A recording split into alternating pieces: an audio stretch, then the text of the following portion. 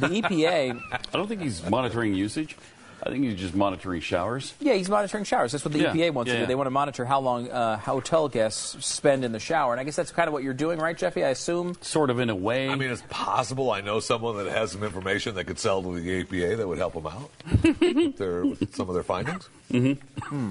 It's interesting. The agency is spending $15,000 to create a wireless system that will track how much water a hotel guest uses to get them to modify their behavior. And what this will do is it attaches to your shower, and it has a wireless device to broadcast how long you've had the shower on back to the central area so that they can calculate it. Because right now, they just know how much the total hotel uses, and they don't know exactly breaking it down.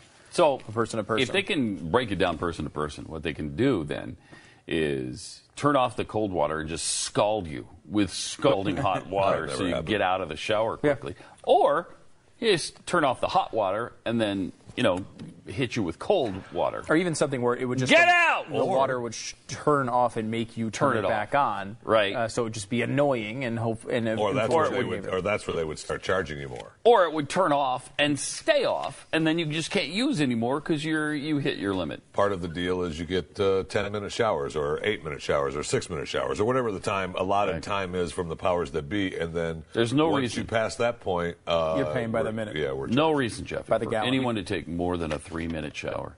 Wash your body, get the hell out.